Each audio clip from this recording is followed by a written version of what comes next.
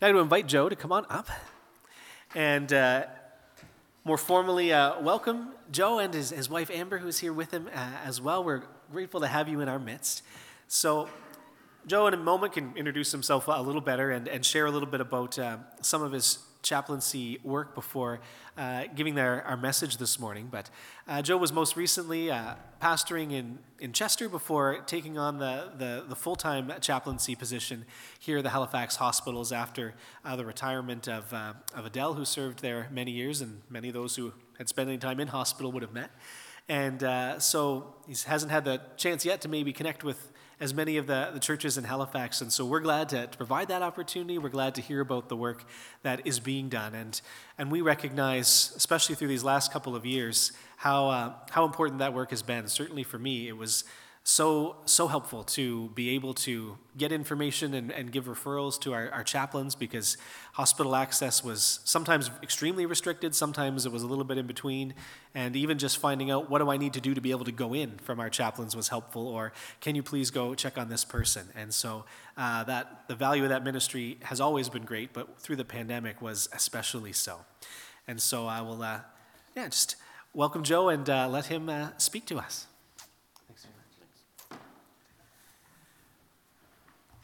Well, thank you, Borden.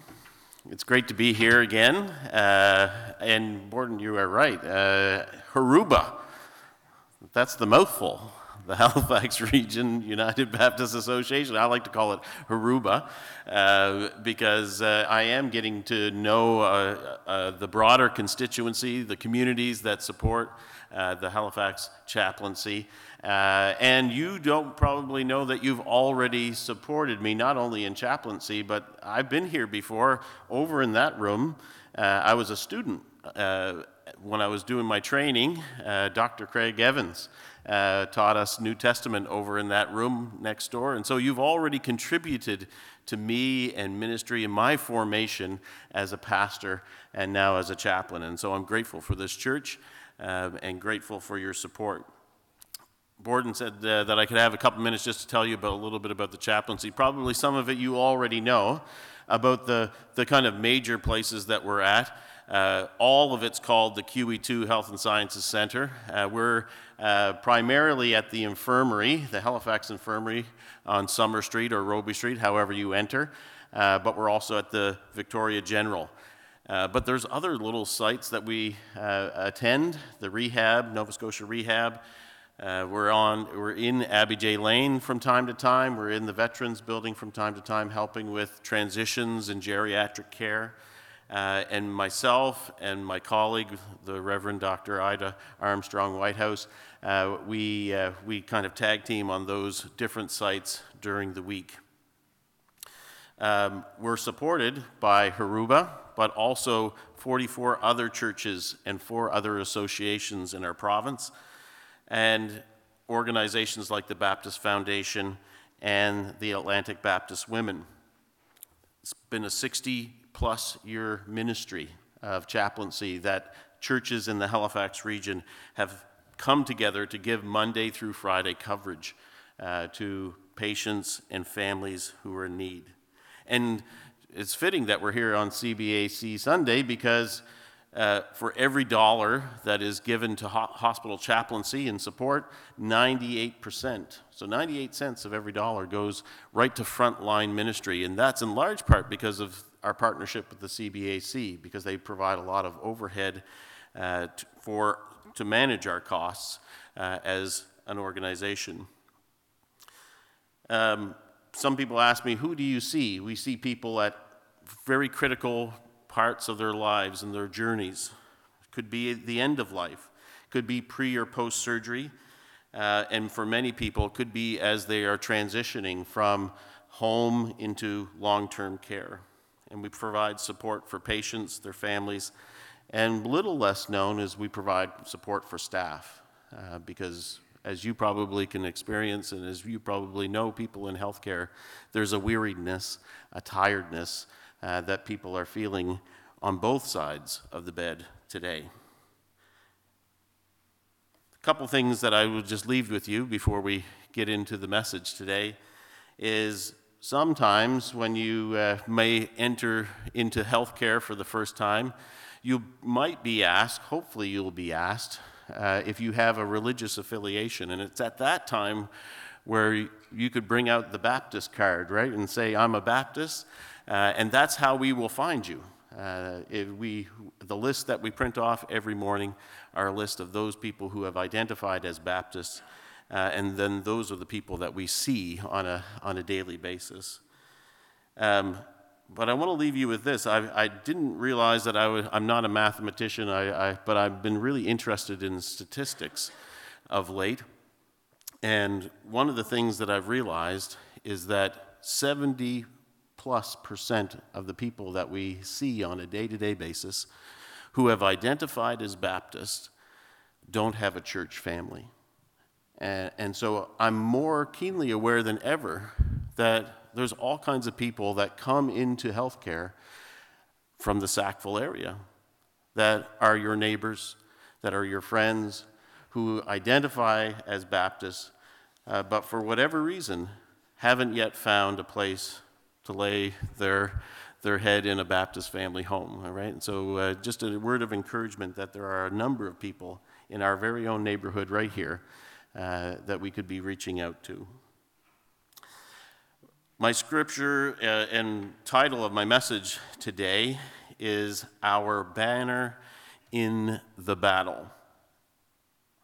Not too long ago, people had their eyes fixed to the top of Buckingham Palace. Maybe you were one of those watchers. Actually, it is a common occurrence in London to look for a banner to be raised. Not unlike when we look maybe to the Peace Tower in Ottawa as that our flag goes up and down from time to time. But people were attentive not too long ago to the flag, the Royal Standard. A few months earlier, in the Jubilee celebrations, if you might recall, there were times where they were looking for the Royal Standard to be flown over Buckingham Palace because it signifies in that context that the monarch is present. More recently, as people were watching, as the flag, the Royal Standard, moved to half-mast, it told the nation, the British Kingdom, and the world that the monarch, Queen Elizabeth, had died. Reverence is often given to banners. Our neighbors to the south sing about a star-spangled one. At Remembrance Day, not too far from now, we'll see a color party. And over the years, as I've been engaged with legions and the Remembrance Day ceremonies, there's a particular order and significance to the color party.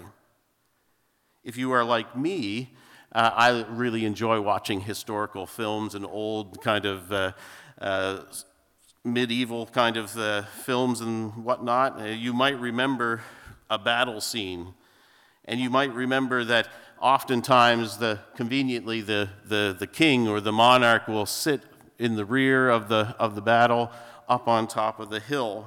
But usually in those scenes you'll see some banners, some banner bearers, and they are oftentimes giving signals to those who are on the front, who are fighting the battle. Sometimes it's often for morale. If the banner is seen, the battle continues. If it retreats, so does the battle.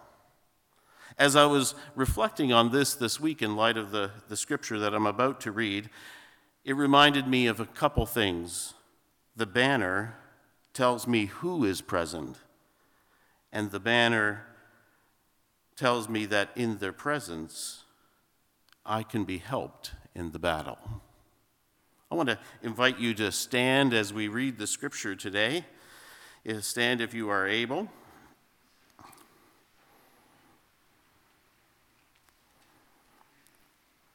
Reading from Exodus 17, verses 8 through 13. Hear the words of the Lord.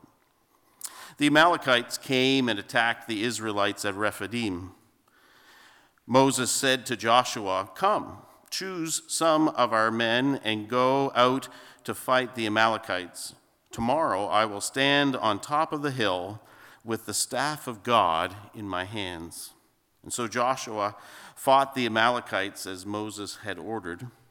And Moses, Aaron, and Hur went to the top of the hill.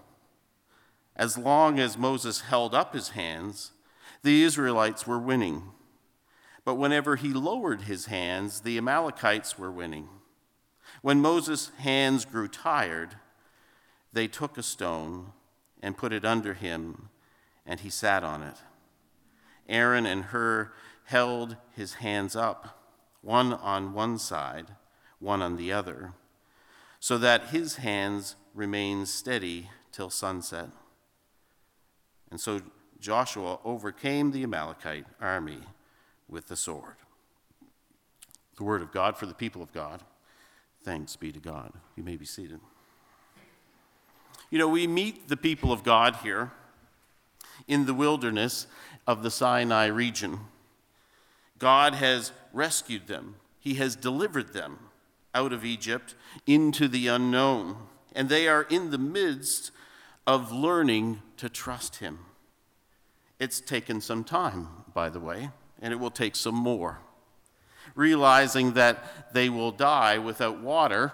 If you look a little bit ahead, if you have your Bibles with you this morning, you might glance up the page a little bit to verse 3, where they question Moses, and they ask, "Why did you bring us here? To die? We need some water." It's not the first time, nor will it be the last, that Moses and God responds to these people. But if your eyes do drift up on the page, at God's instruction, Moses takes the staff and strikes a rock, and the people are delivered yet again. And now we find them in Rephidim, which, as I was reading this week, is in a valley. It is kind of an oasis, if you can imagine an oasis in the midst of the desert. And so you can imagine in a particular oasis, part of a desert, their new neighbors, the Amalekites, who are descendants of Isaac through Esau, here they may have some issue with these newcomers coming in amongst them. It's not unlike the reason why Abraham and Lot needed to separate, if you remember that story in the Bible. This oasis cannot contain or maintain or sustain two groups of people at the same time. But unlike Abraham and Lot, who part ways via kind of a negotiation, the Amalekites, we are told, and we're told in Deuteronomy, they are picking off the weak of the people of God. And now they are face to face on the battlefield. Moses goes to the top of the hill and again holds out this staff, and he is aided by the fellow leaders as Joshua leads them to victory. Now, part of my confession to you this morning, I have, over the number of the last couple of decades, have started to grow into kind of a growing pacifist. My reaction is to lean into, in times of conflict, more of the Abraham and Lot kind of posture. I know that that's an easy position to take. I live in relative comfort. I don't know war and haven't known it. But I'm drawn to this passage today. I'm drawn not to the boom and the bang, but for the way it speaks into everyday kind of battles. We all have some kind of battle.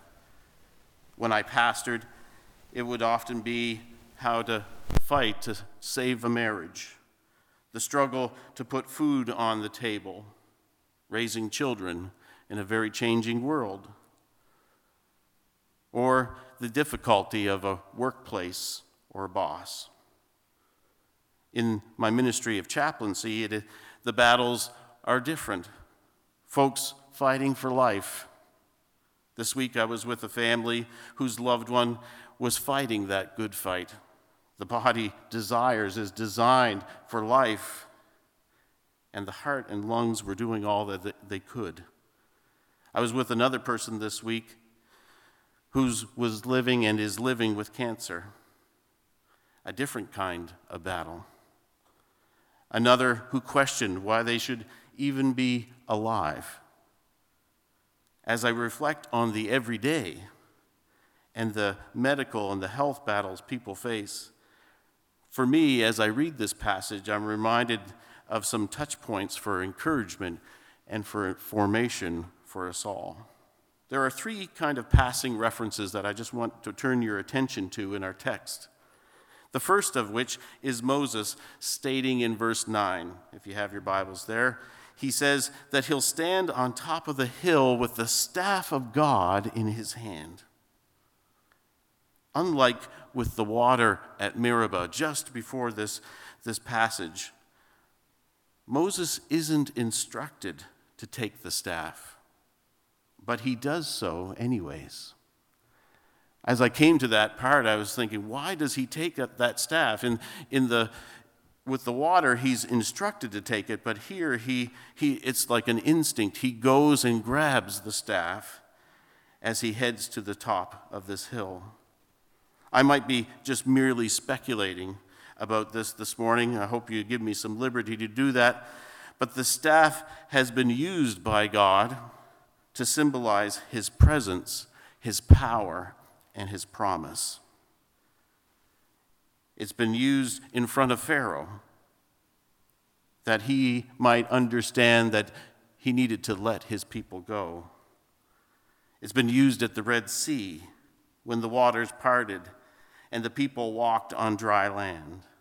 This staff, just holding it, likely reminded Moses, at least in my mind, of God's faithfulness, of his steadfast love in the past, and bringing this all to mind in the present. Reminds me of King David as a shepherd boy, as he walks in front of Goliath, who likely remembers the lion and the bear. Faith for David, faith for Moses is a journey. Faith for us is that same journey. We need to recall God's hand in our past as we face the present battles. I had a person this week recall 3 close calls in their life. As they were trying to make sense of their present health situation, they went back into the past to remember 3 close calls that God had got him through. That God's goodness could be seen even in the midst of his present struggle.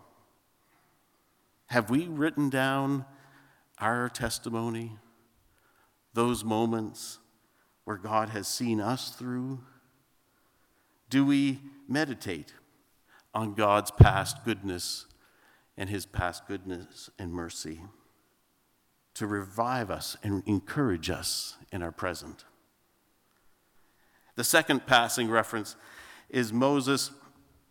He has the staff in his hand, but as we hear, it doesn't guarantee victory. In verse 12, it says that he grew weary. Others took a stone and put it under him, aided him by lifting up his hands. You know, I could, this passage, this part could really preach. We could talk about a firm foundation. We could talk about the solid rock. We could talk about the chief cornerstone, all of which are true. But what struck me as I read it this time was the help of others who came and helped lift him up as he grew weary in the battle. Even as we hold on to our faith in God's presence, his power, and his promise, we also are lifted up by others who know him, who have seen him, who have been lifted up by him. God places us in community, in church, to build us up, as Paul says. It is grounding. It is motivating to know that we aren't alone in a battle. Daily, every single day that I come into the hospital, that I come alongside someone's bed, someone will undoubtedly tell me, will express how important family, friends, community, church, not alone all of the healthcare workers that are helping them, how much that means in their encouragement. You don't have to be a professional. You don't have to be Aaron. You could be her in this passage, where we could be responding, seeing and responding of someone in the midst of their struggle and coming alongside of them. That's the river of life that could flow out of us, because it reminds people in the midst of a battle that they are not alone, that God is with them. Whose battle are you willing to enter into to support and encourage, to help lift their arms, to remind them of God's presence and the river of life that flows out of us? There's so much to say about this simple passage. When I was a pastor, I would say there's always stuff on the cutting room floor. There's things that you can't put into a message. We could talk about Joshua here because this is the first time he's mentioned in the Bible, and who he points to and reminds us of. His name, Joshua, means God is our help. God will deliver. God saves us. But I want to conclude with some final thoughts to verse 15. You'll say, what? Verse 15? You stopped at 13. Yeah, well, if you keep on reading, verse 15 says some more. We didn't read it. But it says, after the battle was over, Moses came and built an altar. And he named this altar, "The Lord is my banner." Apparently, victory has been won, and Moses goes back to the one who is of first importance for him. The altar, as we read through the book of the Old Testament, we understand that the altar is a central place in the life of God's people. It is a place of meeting, a place of encounter, where they can come and encounter the God who rescues. The heart of the Torah, the 5 books of Moses, is a book called Leviticus. It's probably the least read book in the Torah. But in this book of the Bible, it is a teaching of how to prepare, how to be ready to meet and encounter God. This altar that they seek to meet God at is given a name. The Lord Yahweh is my banner. He is the monarch. He is the one our eyes are lifted to. He is present. And my motivation in the midst of all the battles we face. Our banner is a person who is present. As I was reading this week, I was directed in my reading to Isaiah chapter 11. Isaiah chapter 11, you might know this. Sometimes it's read around Remembrance Day. You know the passage, the wolf will lie down with the lamb, the leopard with the kid, the cow and the bear shall graze together. But at the start of Isaiah chapter 11, there is a word for us, a word that we're to look for. It says there that the image for us to look for is a shoot out of the stump of Jesse will appear. And then in Isaiah chapter 11, in verses 10 and 12, Isaiah says that out of this root of Jesse, it will be like a banner to all the peoples and the nations. Friends, Jesus is that banner. He was high and lifted up. His suffering reminds us that in our suffering, we have someone who knows our pain. Through him, we can claim victory over the enemy. Jesus said, as John chapter 12, verse 32 says, he said, "When I am lifted up from the earth, I will draw all people to myself." An old favorite hymn says, "Turn your eyes upon Jesus. Look full in his wonderful face, and the things of earth will grow strangely dim in the light of his wonder and grace." The Lord is our banner. In whatever we face, we are not alone. He is with us. May the river of life flow out of you. Let us pray. Lord Jesus, from the thick of our own battle, we lift our eyes to you on a hill, with your arms outstretched to save us. Your banner over us is love. We belong to you, Lord. And with gratitude, we receive your saving help today. Amen.